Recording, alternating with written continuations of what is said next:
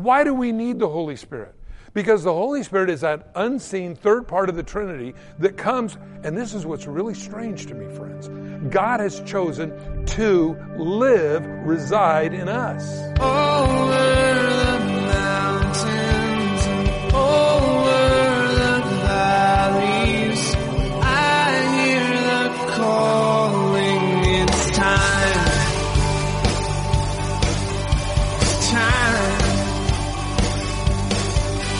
It's time. Welcome to It's Time, the daily Bible teaching program of Mike Kessler, pastor of the River Christian Fellowship in Twin Falls, Idaho.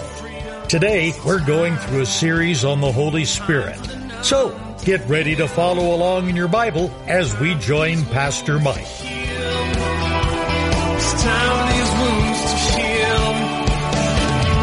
Over the mountains and over the valleys, I hear the calling. It's time. If you have your Bible this morning, I'd like to invite you to open them to the book of Acts, chapter 1.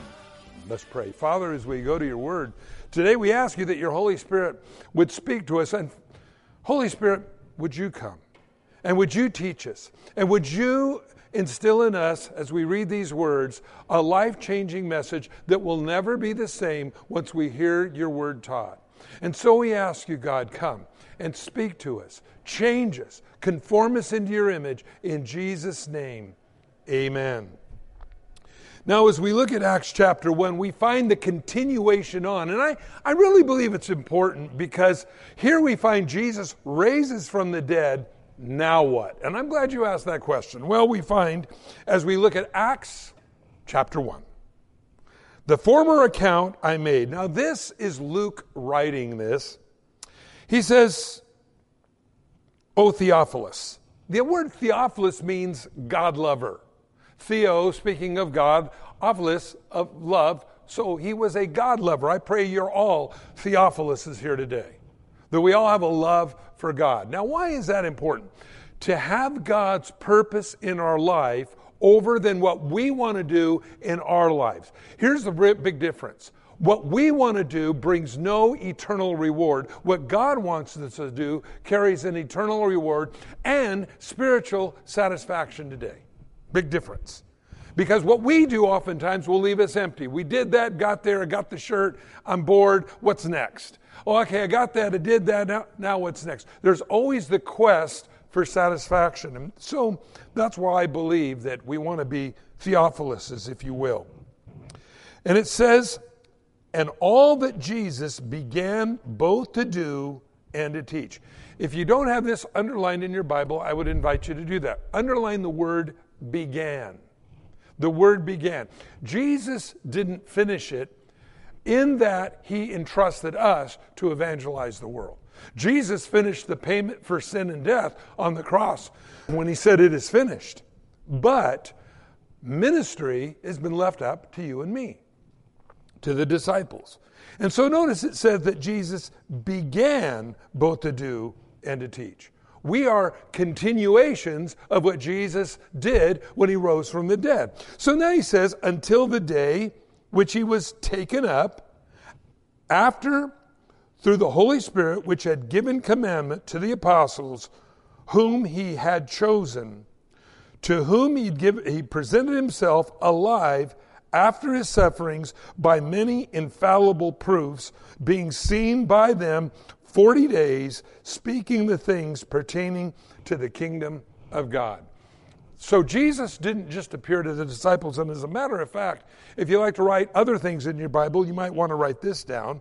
1 Corinthians 15, verses 5, 6, 7, and 8. Now I'm going to read those to you so you know what they are. You say, well, why are those important? Those 40 days after Jesus rose from the dead, he wasn't in some obscure mountain pass someplace. No one knew. Just a few of the disciples saw him, and we have to take the word of the disciples. No. And let me read this to you out of 1 Corinthians 15, beginning in verse 5. It says, he was seen by Caiaphas, then by the 12. Now this is where we need to do some understanding here, because we remember at this particular point there was only 11. Why was that? Judas hung himself, remember? Now both Peter and Judas, both in a way denied the Lord. Peter cussed and swore that he never knew who Jesus was, after denying him 2 other times there in the courtyard when Jesus glanced over at him in the cock crew and he was cut to the heart and he went out and wept. Judas Iscariot earlier betrayed Jesus' whereabouts for 30 pieces of silver. And so here we find now that mentions the 12. The 12 is called basically the gang of his apostles, even though at this particular point there was only 11. And notice it singles out Caiaphas. Who's Caiaphas? That's Peter's original name.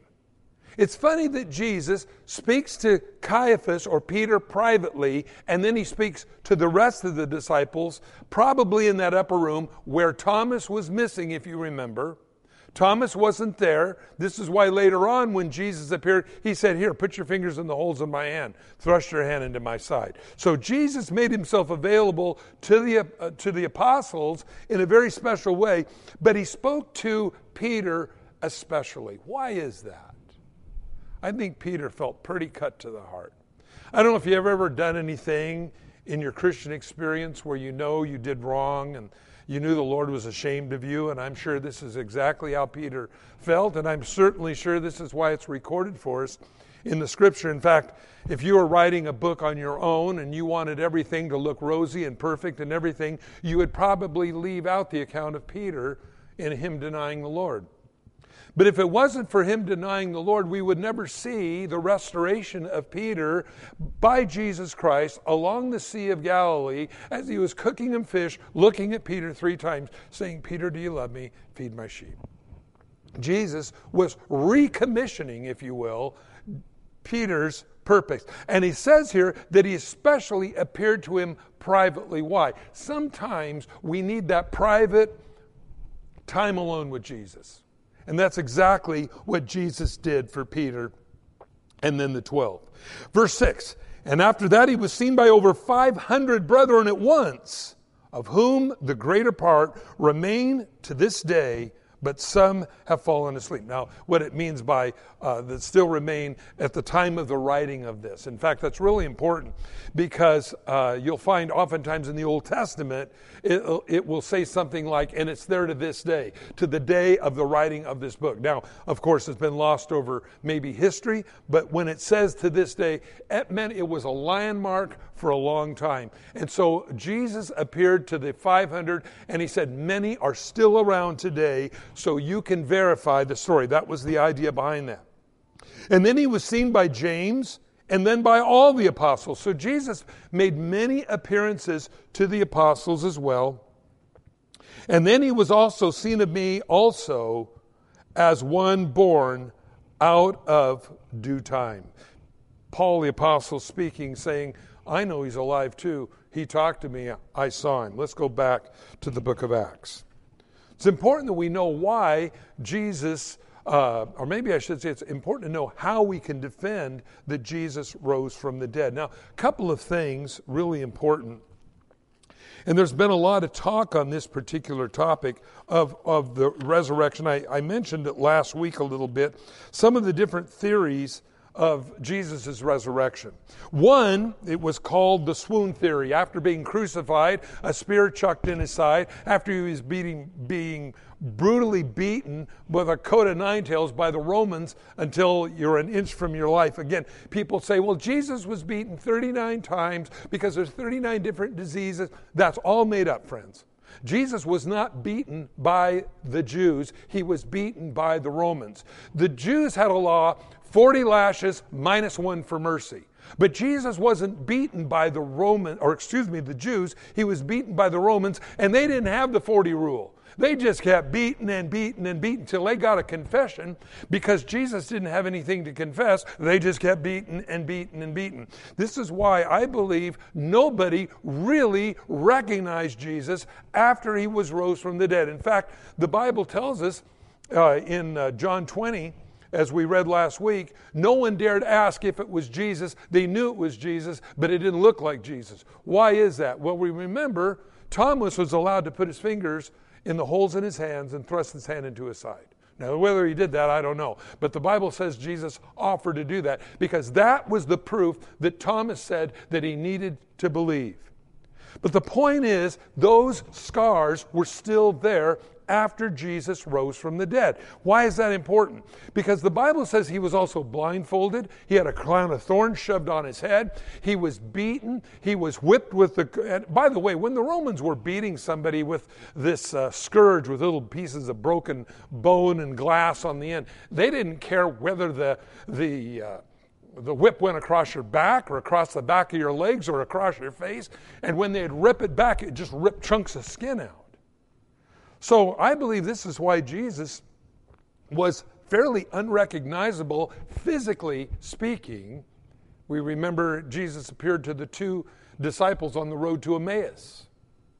And he walks up behind them, and they're walking along. He says, "Why are you guys so sad?" And the two disciples say, "Are you the only one in Jerusalem that hasn't heard what has happened the last couple of days?" And Jesus goes, "What things?" And though they began to tell him, and then Jesus began to reason from them, from the Old Testament, all the verses that pertained to the crucifixion and these things. And Jesus, it was getting late, the Bible says. He was getting ready to turn in. They were going to turn in. And Jesus acted like he was going to go on. And they said, "No, come and have dinner with us." And so they sat down. And the Bible says when Jesus broke the bread, probably at that point, they saw the holes in his hands. Their eyes were opened, and Jesus vanished out of their sight. I really think that's neat. But why was Jesus hard to recognize? I believe because of the swelling, the disfiguration. And I believe someday, friends, we will see that when we're in heaven. We're probably not going to see the Irish Jesus that's in a lot of the pictures in the bookstores. I think we're going to see something what is that? The Bible says in Revelation 5 that there is the lamb steps out like a lamb that had been slain. This lamb, Jesus, what he looks like, I don't know if he's going to have those scars throughout all of history, or maybe at the millennial reign of Christ, he'll actually go back and attain his original body before he was brutally beaten. But I know this, I do believe that in heaven we will see what Jesus paid so that we could all go to heaven to be with him. Well, we find that Jesus rose from the dead. He appeared to 500 at one time, to many other people as well. And so it says, and being assembled together, verse 4 back in Acts 1, and being assembled together with them, he commanded them to not depart from Jerusalem, but wait for the promise of the Father, which he said, "You have heard from me." There's a promise that Jesus said that he was going to send the Holy Spirit to those who believe in him. Now, friends, first of all these people we're reading about right here were believers in Jesus Christ. So it isn't just that in order to believe in Jesus Christ we need the Holy Spirit, which I do believe. I believe the first work of the Holy Spirit in a believer's life is to convict us of our sins, drive us to our knees, cause us to realize the need that we have for Christ. The second work of the Holy Spirit, though, is the empowerment. And we're going to talk about that in just a minute. Now, is it possible to receive the power of the Holy Spirit when you believe in Jesus Christ the first time? Yes, we have illustrations of that, where Peter was preaching to the Gentiles. And right in the middle of his sermon, I could just see them all nodding, saying, "Yes, yeah, that's..." And the Holy Spirit fell on them. They began to speak with other tongues. There was an empowerment there. And Peter was astounded. In fact, he goes back to Jerusalem and he begins to say, and you know, you're halfway through the book of Acts before the Jews even realized Gentiles could be saved. These low-life, scummy Gentiles could actually be saved. There's no prejudice in Christ, and so Jesus saved them. But notice, he says, John truly baptized with water, but you will be baptized with the Holy Spirit not many days from now. This word baptized means totally immersed. Luke uses another words. He says, in him, speaking of Jesus Christ, we live, move, exist, and have our being. Like a fish in water. We're totally immersed in him. Now, do we live like that all the time? I suppose there's no one listening in the sound of my voice that live 100% for Jesus all the time. We don't. We want to, but we don't.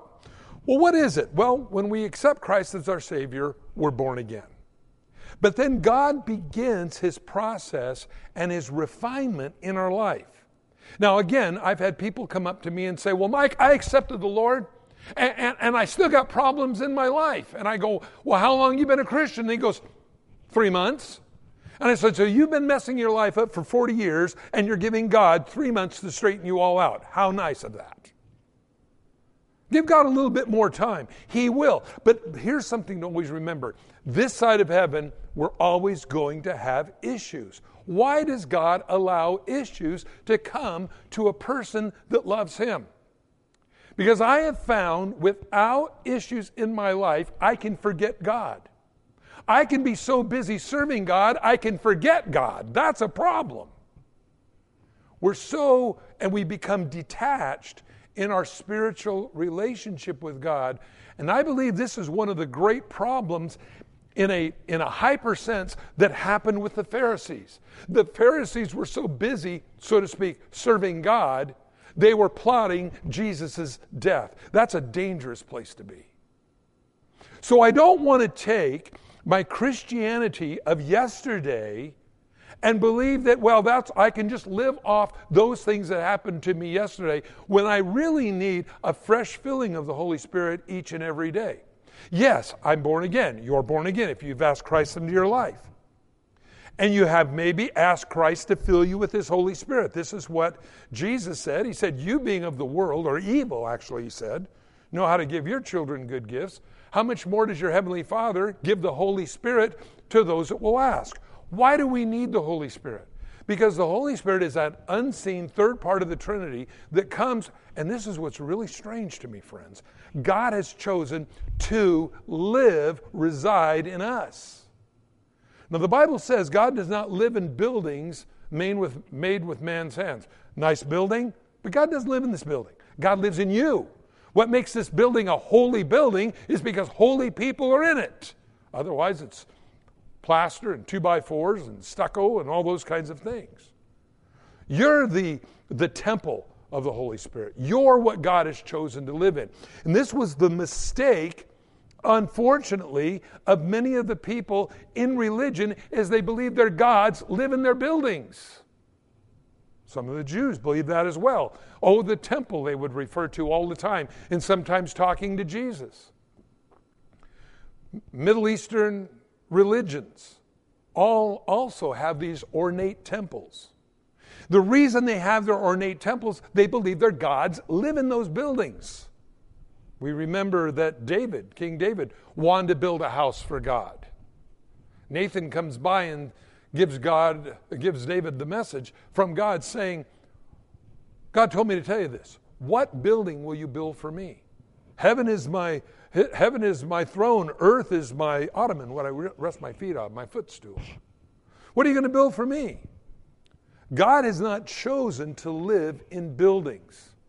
Now, this is one of the reasons why we have problems, because people, oftentimes religion is religion of sight. If I can see something, I can equate God to that. That's why the Bible talks about in the Ten Commandments not to make any graven image concerning God to him, because we're limiting the immenseness of God into a carved image of somebody's thinking or understanding. Well, this is what God looks like. There's God. Oh, that's cool. No, that's not the way God works. God has chosen to live in you. How do we see God? We see God because he reveals himself in us through his word. And so he says, I'm going to send to you the third part of the Godhead, and he's going to reside inside of you. That's the power of the Holy Spirit. Now, what does the power of the Holy Spirit inside us want to do? I think that's good. Well, we're filled with the Spirit, so what do we do with all that power? Well, it's like, I use the illustration of a weightlifter. And you see these guys on TV, and they all they do is lift weights all the time, and they got these big old muscles, look like watermelons under their sleeves, and you got to really use your imagination concerning me. But they have big watermelons under their sleeves. They do a jumping jack, and it pops their head. No, I mean, these guys are muscular. And I remember one time I saw this thing where this guy walks up, and commentator, and he looks at this guy, and he goes, "What do you do? All that power." The guy's, all that kind of stuff. And the guy goes, "Well, this." No, the commentator goes, "No, but what do you do with all that muscle and all that energy and all that power?" And all the guy could do was this. It was all for show. It was no go. That's sometimes, I think, the way maybe even Christians are in the Holy Spirit. We have the empowerment of the Holy Spirit in us. If we've asked the Holy Spirit to come, by faith we receive the Holy Spirit. And by the way, friends, the gift of the Holy Spirit is not because we've been good little boys and girls. The gift of the Holy Spirit is because we ask for it. It is a gift, just like salvation. What did any of us do to receive salvation? We asked for it. We didn't, I went out and waxed a lot of dogs, helped some blind cats across the street. Oh man, I'm doing good. God goes, "Yeah, you are. I think I'll save you." No, God just says, "I'm going to save you because you asked me to." That's a gift. Otherwise, it would not be a gift, it would be wages. Look at all I did, God. God says, "Okay, that looks like a paycheck to me. Okay, how about some everlasting life?" All right, I'll take it. So what does God do? God then, in His love, gives us eternal life. God then, in His love, because we ask Him to fill us with the Holy Spirit, to empower us, not to just do a show, but actually do the go. We walk in the Spirit. That empowers us. Now, this is why this is important, because this is why I believe John, in the epistles of John, chapter 1, 1 John 1, he says, "My little children, if we sin, we have an advocate," you have a lawyer with the Father, which is Christ Jesus. Why is that? Because God knows we're going to blow it. I've talked to a lot of people over the course of being a pastor and a Christian for many, many years. I talked to a lot of people. I'd like to be a Christian, but I'm afraid if I become a Christian, I'll do something wrong. So they somehow get the idea, well, I'll accept the Lord when I'm on my deathbed. That way I can't do a whole lot of things wrong in the last few minutes I got left alive. No, that's not the way it works at all. And I believe, as we spoke earlier, why is this story of Peter denying the Lord and then the Lord restoring him and then telling him to feed his lambs? Well, I believe it's because this is the heart and the nature of God, is God's restorative hand. In other words, it isn't that we've done something wrong and God leaves us that way, that God says, "Okay, here, now let me get you straightened out here. Let's keep going." Thanks for joining us on It's Time, as Pastor Mike teaches verse by verse through the Bible.